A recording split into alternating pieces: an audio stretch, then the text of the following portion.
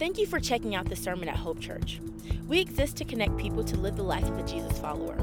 We're excited that you came across this message and are tuning in. We just want to make you aware of a couple things before we get to the sermon. First, we'd love to connect with you. You can follow us on our social networks by searching at Hope Church LV. Also, be sure to check out our website, hopechurchonline.com. There, you have access to other resources, information about who we are, and where we're going as a church, as well as an opportunity to give to what God is doing through our church. Once again, thanks for checking out this sermon. Please let us know if there's any questions you have or any way we can come alongside you and your family. Enjoy the message. Amen.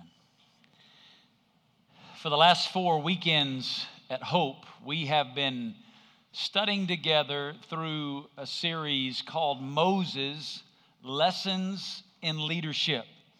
And we have for a month together been unpacking some biblical principles from the life of Moses regarding leadership. And as I was studying this week to bring this last message in this series to us this weekend, I came across a little cartoon strip by about a young man named Dilbert. Anybody a fan of the Dilbert cartoon strip?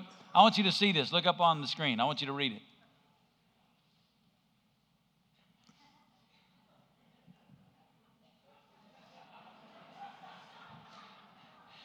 Leadership, right?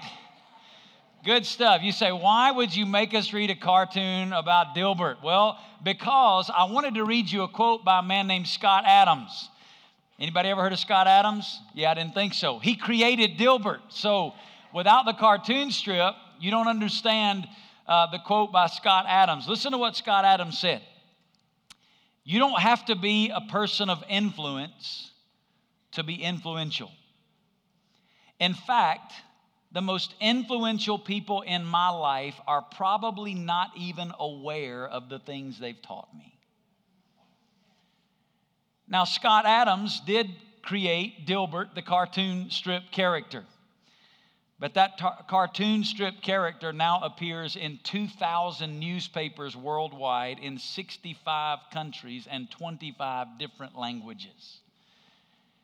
And Scott Adams said, most of the people that have influenced my life, they didn't even know they were influencing my life.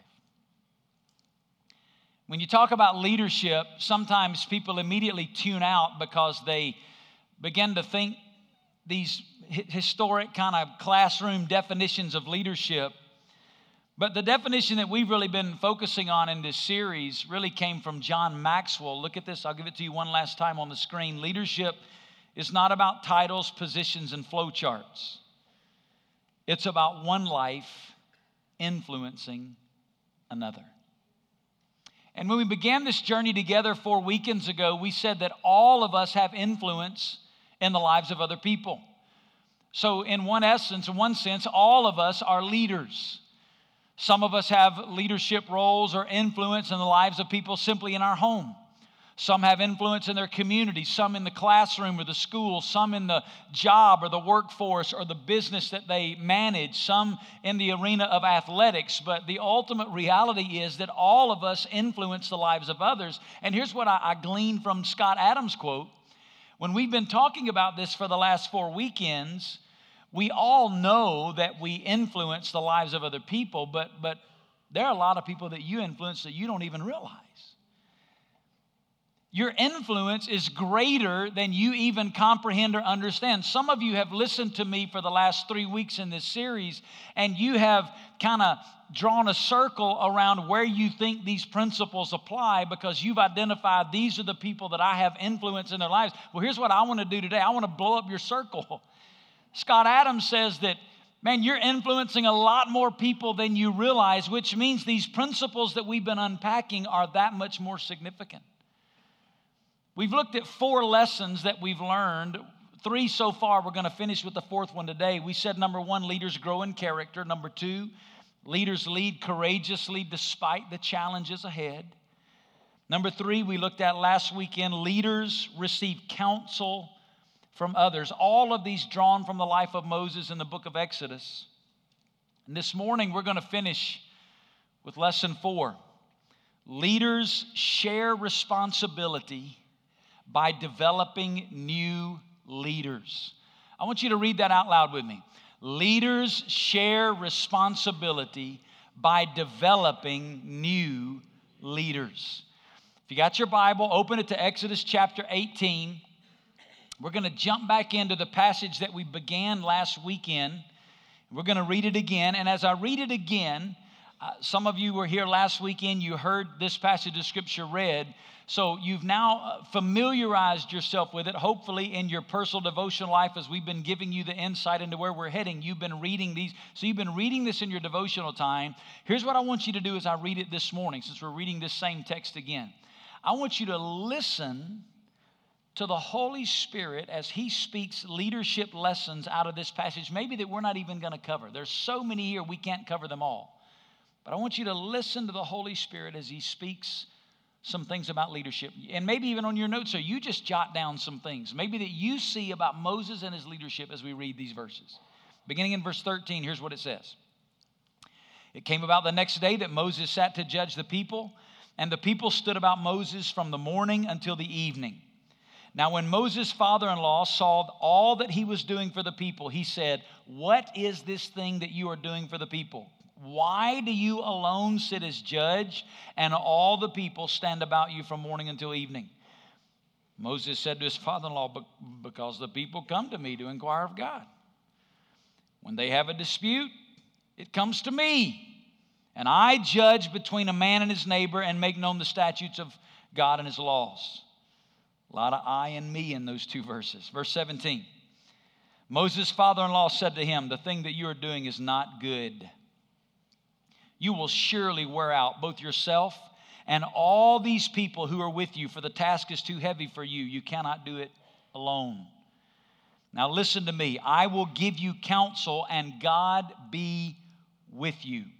You be the people's representative before God. You bring the disputes to God. Then teach them statutes and laws, and make known to them the way in which they are to walk and the work they are to do. Furthermore, you shall select out of all the people able men who fear God, men of truth, those who hate dishonest gain, and you shall place them as leaders of thousands, of hundreds, of fifties, and of tens. Let them judge the people at all times, and let it be that every major dispute they will bring to you, but every minor dispute they themselves will judge. So it will be easier for you, and they will bear the burden with you." Great statement there. They'll bear the burden with you. Sometimes leadership is a burden, but you don't have to do it alone. Verse 23, if you do this thing, and God so commands you, we talked about that last week and how important that statement is, then you will be able to endure, and all these people also will go to their place in peace. So Moses listened to his father-in-law and did all that he said. So Moses chose men, able men out of all Israel, and made them heads over the people, leaders of thousands, of hundreds, of fifties, and of tens. They judged the people at all times. The difficult dispute they would bring to Moses, but every minor dispute they themselves would judge. Then Moses bade his father-in-law farewell, and he went away into his own land. Last weekend, as we walked through this passage of Scripture together and really dug out that first principle about leaders receiving counsel from others, as we walked through the text, I gave you some leadership realities, and I'm going to do that again today, just trying to give you some sound bites, some nuggets that you can walk out of here with, that you can apply into your everyday life. One of them I gave you last weekend was this reality: leadership may be lonely at times, but it cannot be done alone. It may be lonely at times, but it cannot be done alone. Both last weekend and this weekend, we're talking about leaders in relationship to others. We first of all talked about how we need others because we need their input, we need their counsel, we need them to speak into our lives. And if you weren't here last weekend, I encourage you to go watch that, because there's so much wisdom in what we learned from Moses' life about receiving input from others. But we don't just need others to give us input so we can do all the leading by ourselves. We also need others to live out this last principle of sharing responsibility of leadership by developing new leaders. So what I want to do this morning is ask 4 really big questions to help us unpack this last leadership lesson. Here's question number 1. What is it that only you can do as the leader? If you and I are going to, as leaders, people of influence, begin to share that leadership with others, we must wrestle with these 4 questions if we're going to do that. This first one says, what is it that only you can do as a leader? The first thing Jethro did when he spoke into Moses' life was he began to help Moses focus on only what he could do as the leader. He helped Moses pinpoint some things that Moses, nobody can do these things like you can do them. Others can do some of these other things. And he said, Moses, what you have to do is begin to focus by spending your time on the things that only you can do as a leader. Andy Stanley writes some great leadership books. If you're a student of leadership books, you need to get some of the ones written by Andy Stanley. Listen to what Andy Stanley said. Look at this quote. Only do what only you can do. As a leader, only do what only you can do. Let me try to help you sink your teeth into that by letting you see a little bit behind the curtain this morning, all right? I'm going to be real transparent because this is a principle that has really been one that God in the last 2 or 3 years has really just taught me in my own life. About 3 years ago at Hope, I hit a wall. I don't know how else to say it. I just hit a wall. It was a wall of complete physical exhaustion. When you plant a church, it's kind of like having a baby. A baby is born, and you know what it's like, right? The first 6, 8, 9, 10, 12 months, year and a half, when a baby's born, a new baby's in your house, nobody's getting any sleep, right? I mean, for the first months and months and months, I mean, it's like there's a big celebratory moment when you both wake up and realize we both slept all night, right? I mean, because nobody sleeps when the baby's born. There's just this, everybody accepts it, the reality of a period of exhaustion that is just part of life. Everybody that's had kids knows exactly what I'm talking about. I can look right now and see the people that have kids because you're going, oh man, I know exactly what he's talking about, right? Well, when you plant a church, it's a lot like having a baby. There's a period of this church is a newborn baby, and you are nurturing, and it's kind of like having a newborn. You just feel this sense of obligation to a constant involvement. The problem is you can kind of get addicted to that way of living, and you never move into phase 2 or 3 of development. And that's kind of what happened for me. I just got so involved as a leader in what God was doing here at Hope that we went 10, 12 years into this thing of being a church plant, and I was still functioning as if it was this brand new baby. And about 3 years ago, I hit a complete wall. And my wife's sitting over here. She'll tell you, for 8 straight days, I didn't get out of bed. I just slept. She'd bring food to the bed, and I'd put something in my mouth to eat and go back to sleep. For 8 straight days, didn't get out of bed. And most of you don't really have any idea this is going on because at that point, I had some people in my life that got around me, and they helped me rebuild my schedule, and I continued to do the preaching responsibility, so the visible role of me as a leader didn't really change much, but behind the scenes took a major step back. They didn't let me do much of anything for a season to just get my own self healthy because I'd hit this wall. And I had to learn, here's a leadership reality. Leadership is a marathon, not a sprint. And if you try to run a marathon like it's a sprint, you will not cross the finish line successfully. In any area of your life where there's leadership involved, where you're bringing influence into the lives of others, if you're not careful, you can assume all of that responsibility on your own, and you can think it all rests on me, and if I'm not there to be the one to bring that influence, then it's not going to go the way it needs to go. Very much like Moses, I'm the one they have to come to. I'm the one they need to hear. I'm the one who can speak into their life. And if you begin to run your life like that, on that sprint pace all the time, you will not make it to the finish line. So I had some people that got in my life, and they made me wrestle with two questions. It's under this idea of what is it that only I can do as a leader? And here's the way I processed with it in my own life. And I'm just being real transparent to help some of you that I think maybe you're living right where I was living begin to process some of this stuff. Here are the two questions I wrestled with. Number one, what is it at Hope that only I can do? There's some things that God's gifted me, wired me to be here in the platform of leadership that God's given me that nobody else can do like I can do.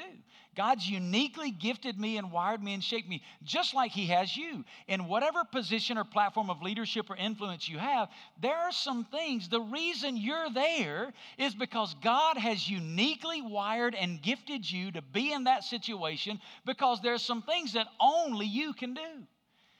And so I had to wrestle with that question. What are some things that only I can do? And here was the second question that really helped me process it.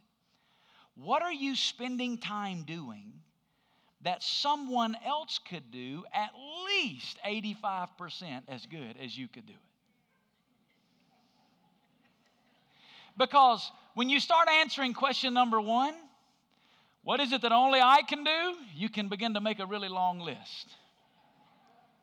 So to help you get past and help me get past some of the ego of question number one, you start going, okay, what are some things that, maybe they could do at least 85% as good as I can do them? And you know what I found out? A lot of those things that I put on that list, they not only did them 85% as good, a lot of the things, they did them way better than I could have ever done them. I was stealing from them the opportunity to flourish as a leader because I wasn't sharing the responsibility of leadership with them. And that question helped me really begin to process that in my life. And if you're really going to share leadership with others, here's where it begins. It begins in some leadership soul searching. We have to look within and say, what's God uniquely wired me to do? Who am I? God, how have you shaped me? How have you created me? And then, Lord, what are some things that some others can do at least 85% as good? And then what you find out is a lot of those people were gifted and wired to do those things, and they wind up doing them way better than you could have ever done them. Howard Hendricks said this: the secret of concentration is elimination. If you're going to concentrate your efforts on some things in your life, you cannot do that without eliminating something. If Moses was going to focus, Jethro said to Moses, Moses, there are some things that only you can do. Moses, if you're going to focus on those things, if you're going to be the best you in the situation that God has called you, if you're going to use the gifts and ability, if you're going to be the best steward you can be of those things, then Moses, you have to eliminate some other things from your life and share that responsibility with other people. Let me tell you what, since we've gone through that at Hope, I went through that, we didn't go through, I guess I just went through it. When I was going through that, I want to put us all in there together with me, but makes me feel better about myself that I didn't have to face it by myself. But since I've gone through that and begun to share responsibility in some ways that I never had before, we've had two of the best years, 2013, 2014, and now into 2015, 2.5 of the best years we've ever had in the history of our church. We've baptized more people, seen more people come to Christ. We have more people in small groups. Our attendance, it's Labor Day weekend. Look around, it's pretty full in here. The attendance has been going up, the generosity of people, the mobilization of people on mission teams and engaging in our local community. We've planted more churches in the last 2 or 3 years than we did in the first 12 years combined. Just all kinds. Here's what I learned. I had become a lid. You see, all of us, no matter who we are, only have so much capacity. And if you don't begin to share responsibility with other people, as well-intentioned as you think you are, you become the lid to the health and growth of the platform of influence and leadership that God's given you. So the first question you have to wrestle with is, what are the things that only I can do? You have to answer that question. Here's the second big question you got to wrestle with. Who's around you that can share the responsibility of leading?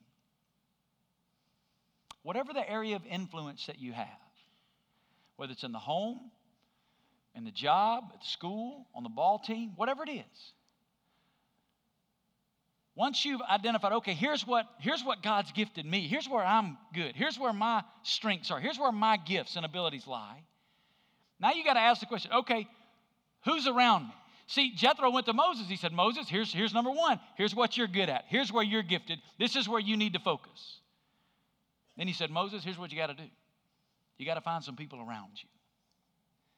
Look around you and find those people, because here's what you can't do. You can't make this mistake. Once you identify the things that need to be eliminated from your life as a leader, you can't just quit them and hope that somebody else is going to pick up that baton. You can't just abandon them. There's a process of identifying new leaders and entrusting that leadership to them. Gene Mims said this: the most critical decision you make as a leader is choosing the right people to help you. What a huge statement. The most critical decision you make as a leader is choosing the right people.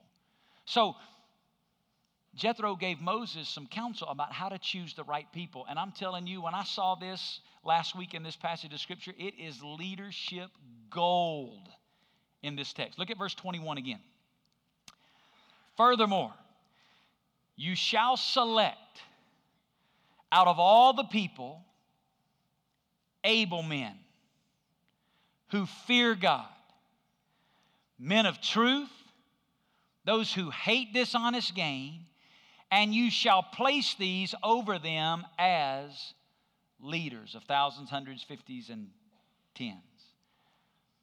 In that one verse of Scripture, there are three things that I realized. These are the things that I look for when I'm looking around me to see who's there that can begin to share responsibility. Three things in these verses that are so clear. And two of them are applicable in every situation. Now, one of them, you don't always have the privilege. If you don't work in a Christian environment, you don't always have the privilege of being able to look for one of these things. I would encourage you, even outside of the church or ministry environments, to make it something that you pray about, but you can't always look for one of these. But the other two, you can look for all the time. Here's the first characteristic. It's the word influence. He said, Moses, I want you to find able men. The word able here is a Hebrew word that conveys two strong meanings. One of them is simply the idea of strength, and the other is the idea of influence. When he says, Moses, look for able men, here's what he's saying. Moses, you look for some people that other people are already following. Look for some people who already have influence in the lives of others. Here's what I've learned. If people are not leading where they are, they will not begin to lead once you place them somewhere else. He said, Moses, you need to look for some able men. People who are already having influence. In every situation, in every organization, in every structure, you can identify those people and you just go, you know what, people just follow them. People just, they just are natural. They just have a gift of influence. They have influence. People listen to what they have to say. So you first of all look for influence, people of influence, people that are already having an effect on other people's life. Here's the second one. This is the one that is kind of limited to a Christian environment or ministry situation, but it's the word intimacy. He didn't say just able men. He said men who fear God. That's people who live in response to God's greatness and in fellowship with Him. And in ministry situations, in church circles and in Christian circles, I want to know that those I'm entrusting leadership to have a heart to listen for the voice of God. They live their lives in response to the greatness of God, and they live out of the overflow of fellowship with Him. It's why at Hope, one of the things that we really value when we're talking about leadership in our church is we want to know that the people that step into those roles have the ability to hear the voice of God in their personal lives, that they're walking with God on a daily basis. We have a stewardship team here at Hope that our pastoral team has chosen to submit to for accountability, wisdom, and insight. That stewardship team has 7 men on it, and those 7 men represent all kinds of different business acumen. But let me tell you something. The most important thing they bring to that room is not their business acumen. We do an exhaustive interview process with them on the front end to determine that they know how to hear God's voice in their personal lives. We want to know they know what it is to hear the voice of God. That's this principle of intimacy. And here's the third word. It's the word integrity. Men of truth and those who hate dishonest gain. Men of truth. It's a Hebrew word that has the idea of faithfulness. Hate dishonest gain. It means they despise increasing wealth in dishonest ways. They're men of integrity, people of integrity. They're faithful. What that comes out of their mouth, their lives and their mouth, is consistent. They hate dishonest gain. Think about those two. When you're beginning to think about, okay, who's around me that I can share responsibility with? In every situation, I would encourage you, look for influence and integrity. That didn't even have to be inside ministry circles. Now, if you're in a situation where you can, somebody that knows the Lord and walks with God, and you can look for that, and it's in a ministry context, that's an extra added blessing, and I think one that should be an ultimate priority in ministry situations. But in every situation, you can look for influence and integrity. Influence and integrity. People who have character, they're faithful, they do what they say they're going to do, they hate dishonest gain, and they're people who are already being listened to and having influence in the lives of others. When we went through this here at Hope, one of the examples that I can give you out of my life is Pastor Travis. Pastor Travis was already on our team. Pastor Travis has had just about every job on our staff team except leading worship. And maybe one Sunday, Teddy, we just need to see that. I don't know if Travis is in the room, but he just got real nervous. One of my most favorite moments in Travis's life is we were over at Pebble Campus, Teddy. I don't know if you remember this or not, but Teddy was kind of new on our team, and Travis was stepping up to make the announcement at the welcome. And Teddy did what Teddy does, right? I've learned my lesson. You don't ever know when Teddy's done. So until I know he's done, I stay right over there.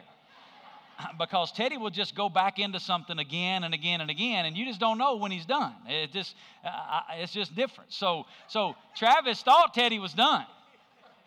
So Travis steps front and center with a microphone, and Teddy goes right back into his moment. And Travis is standing there about as awkward as I've ever seen him in my whole life. It was beautiful. I wish we'd have videoed the thing, because it'd be great to just pull out and watch. But Travis was a young guy that joined our team in his early 20s and started as a student pastor, became family ministries pastor, and has held a whole bunch of other titles in our fellowship. But when I went through this 3 years ago, I began to do what I'm telling you right now. I began to look around at those that were around me that were capable of sharing responsibility. You know what I found in Travis? I found influence. People already followed him. You have no idea the number of people that actually, when Travis moved here as a 21, 22-year-old to start helping us in ministry, you have no idea the number of young college students that he'd influenced that just packed up and moved out here and became a part of this work. Some of them are now on our staff team because he just had influence in the lives of other people. They just followed him. They listened to what he had to say. He was a man that had integrity. He had character. And it had been proven not just by the way that he lived, but by the way that he'd responded when he didn't do something right. When you had to sit down and correct him and confront him or teach him something, he was just so right in his response to that. And third, he was a man of intimacy. He was a man that knew what it was. I'd been able to spend years with him and pouring into his life and saw his ability to discern the voice of God. And it was in the process of all that 3 years ago we made the change, and Pastor Travis moved from another seat on our bus to being what's now called our executive pastor, where he leads the day-to-day operations here at Hope and leads our staff team and some things that I'd always done myself. And to be honest with you, prided myself in my ability to do those things. Because I'm a unique senior pastor. I'm not just visionary like a lot of senior pastors are. I'm also highly detail-oriented, which a lot of people are not that are in my seat. And I wish I wasn't, because I'd live longer if I wasn't. But because I am, it's the way I'm wired. So handing some of that stuff off was hard for me. And I'm just telling you, that guy has absolutely blown me out of the water with how he has led our team and the way that he's brought. Amen. Give God praise for that.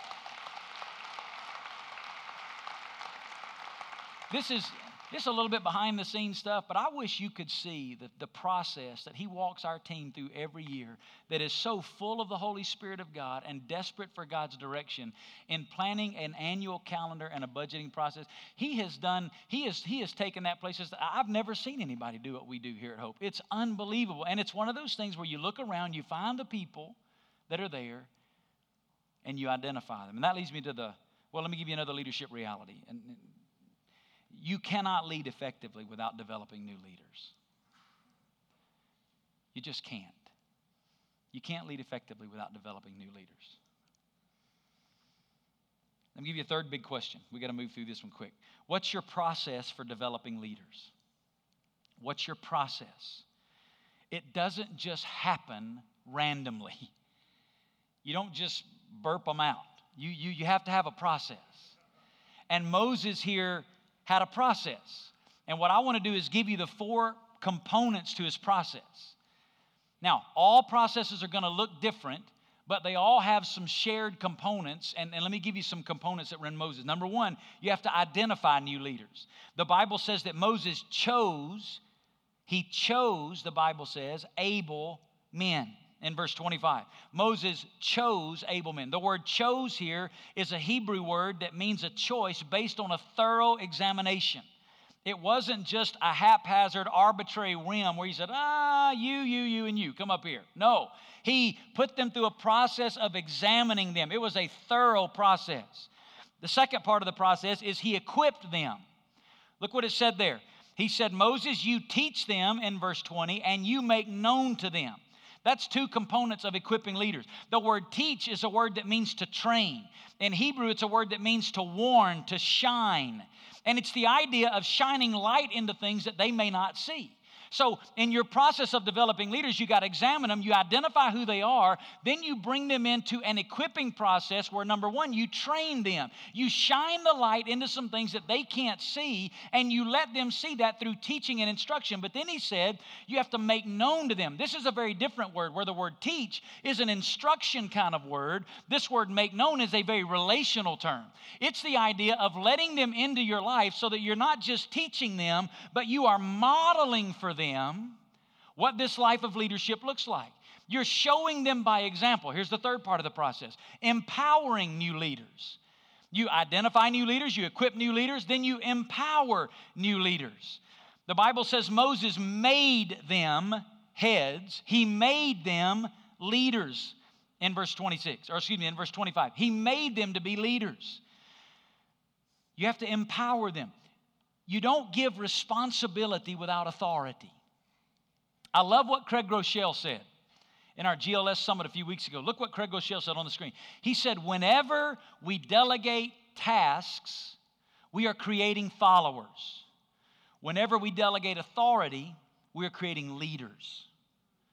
So what Moses did, he didn't just identify them and train them, he empowered them. The Bible says he placed them, he made them. It's the idea of putting them up. He identified them, he equipped them, and then he told everybody else, now I've given them the authority, they're going to lead in these areas.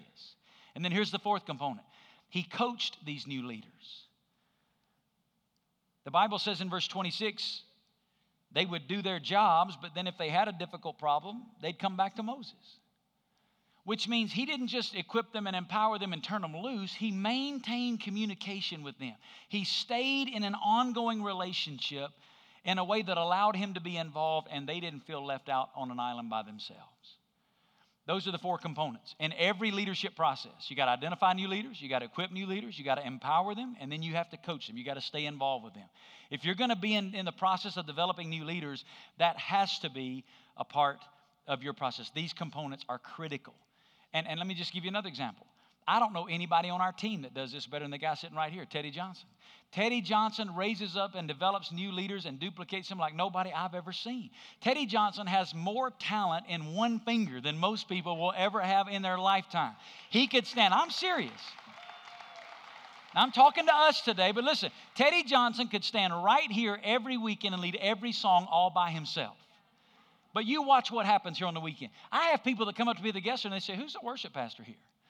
They don't know, because week in and week out, there's so many different people that are leading that you don't know who's leading and who's not leading. You don't know who the leader is. And sometimes I have to get on him, because he'll go 2 or 3 weeks and he'll just let everybody else lead. And I'll say, Teddy, you got a gift. You need to lead something. But he's committed to a process of raising up and developing new leaders that is so healthy in the life of any situation, organization, church, ministry, business, home, school, whatever it is. We must have a process. Let me show you this leadership reality. If you fail to plan to develop new leaders, you plan to fail in your mission as a leader. If you fail to plan to develop new leaders, you plan to fail in your mission as a leader. You can't wait until the moment of crisis when you need to hand the baton to somebody to start the process. If you wait till then, it's too late. If you have influence in the lives of other people right now, you need to have a process where you are raising up and developing new leaders. Let me close with this. Fourth big question you got to wrestle with. Why is developing leaders so important? Pastor, why don't we give 4 weeks to talking about this principle? Well, let me give you some answers to that question. Number one, leaders don't last forever. Let me show it to you. Turn over to Joshua chapter 1. Now it came about after the death of Moses, the servant of the Lord, that the Lord spoke to Joshua, the son of Nun, Moses' servant, saying, Moses, my servant is, say it out loud. Now therefore, arise, cross this Jordan, you and all this people, to the land which I am giving to them, to the sons of Israel, every place on which the sole of your foot treads, I have given to you, just as I spoke to Moses. Moses died. Leaders don't last forever. In any situation, in any ministry, in any organization, in any area of influence, leaders are temporary. The best leaders are temporary. That demands of us as leaders that we have a process of developing new leaders. If we don't, our leadership is so self-centered and short-sighted, because we will not last forever. So we must be committed. I love the way that the book of Joshua here opens up. It uses this word servant. It calls Moses a servant of God. But that word is a different word than the word servant that was used to describe Joshua in his relationship to Moses. The word used to describe servant as it relates to Moses is a word that meant serving God as an act of worship. But the word used to describe Joshua as Moses' servant is a word that meant a chief assistant to one in authority. You know what Moses did? He let Joshua in. And he'd made him a chief assistant. And he'd been walking with him. If you read Deuteronomy 31, when God called Moses up to go and have a conversation, he took Joshua with him. Over and over again throughout this study in Exodus, as you read through it, Moses is in a critical situation and he's got Joshua. He'd identified Joshua. When did he identify Joshua? All the way back 40 years earlier when they sent 12 spies into the land. 2 of them came back and said, I believe we got it. One of them was Joshua. Moses decided right then, I'm pouring into this guy. And he just walked with him. He walked with him. To the point where Joshua became known as his chief assistant. Why would Moses do that? Because Moses knew there'd come a point in time when he wouldn't be the leader anymore. Let me give you a second reason why we need to develop new leaders. Because God's plans are bigger than my life as a leader. Let me show you a verse of scripture that God used to deeply convict me several years ago. Psalm 33:11. Look what it says. The counsel of the Lord stands forever. Read this next part out loud. The plans of his heart from... You know what that means? God's plan's bigger than my lifetime. What God desires to do in and through every one of us is bigger than every one of us. God has an eternal purpose. An eternal purpose that we are only a very small part of for a very short window of time. And because God's plans are bigger than my life as a leader, I got to have a process of developing new leaders, because there's going to come a point in time where God's plan is going to continue, but I'm not a part of it. So I have to raise up new leaders. It's not about us. Here's the third reason. Christ-like leadership demands developing new leaders. I want you to think about this. Jesus' model of leadership. He spent more time focused on succession than he did on success. Nobody would have invited Jesus to preach a church planning conference. At the end of 3.5 years, he had 120. But he so trained that 120 that 6 months later they had 100,000. Jesus was focused on succession more than success. Jesus' whole 3.5 years was about raising up 12 leaders. That's what he gave his life to on earth. He poured into men. Those things that the identifying, the equipping, the empowering, the coaching, all that you see in the life of Jesus. Christ, if I'm going to be like Jesus as a leader, it demands developing new leaders. For 4 weeks, we've talked about this. Let me wrap it by saying this. The prayer God put in my heart this morning. I pray that this has two effects. Number one, I pray that the bar of leadership at Hope as a church community has forever been raised. You need to know right now, Pastor Travis, myself, and along with our team, we are in the process of developing some leadership pathways for us here at Hope that I can't tell you how excited I am about what's coming. I can't tell you how. If I start talking about it, I'm not going to be done for the next service. I'm just telling you, I am pumped about what God's given us. And a lot of it's been born through some of our study of Moses and Exodus, and then watching our fellowship and seeing some deficient areas and things we need to work on. God's just been teaching us some stuff. I'm so excited about some of the things that are to come in the next few months as we roll some of these things out about development. I'm praying that God would use this. We have, Pastor Tom, I don't know if you're in the room, but or somebody can help me, 200 small groups roughly right now. Is that right, Michelle, in that ballpark? Somewhere around 200, 220 small groups that are Hope. What if every small group leader had somebody else walking with them? You're raising up another leader. You see, if you begin to realize your small group's not about you having a platform so you can teach and have others listen to you, and you realize that it's an opportunity for you to invest in the lives of others and train and develop new people that can own leadership, then the ministry can become exponential. What if every ministry team leader had a goal of trying to replace themselves? You know why I share the teaching ministry here at Hope like we do? I get feedback. I get people criticize me for it. But you know why we do that? Why we share the teaching ministry here at Hope? Because I have a responsibility to develop new leaders. Shame on me if I get hit by a bus and there's nobody who can stand here and open the Word of God. Shame on me. Shame on me if I build it around my personality and charisma. It has. Amen. I just heard the way that came out. But shame on me, right?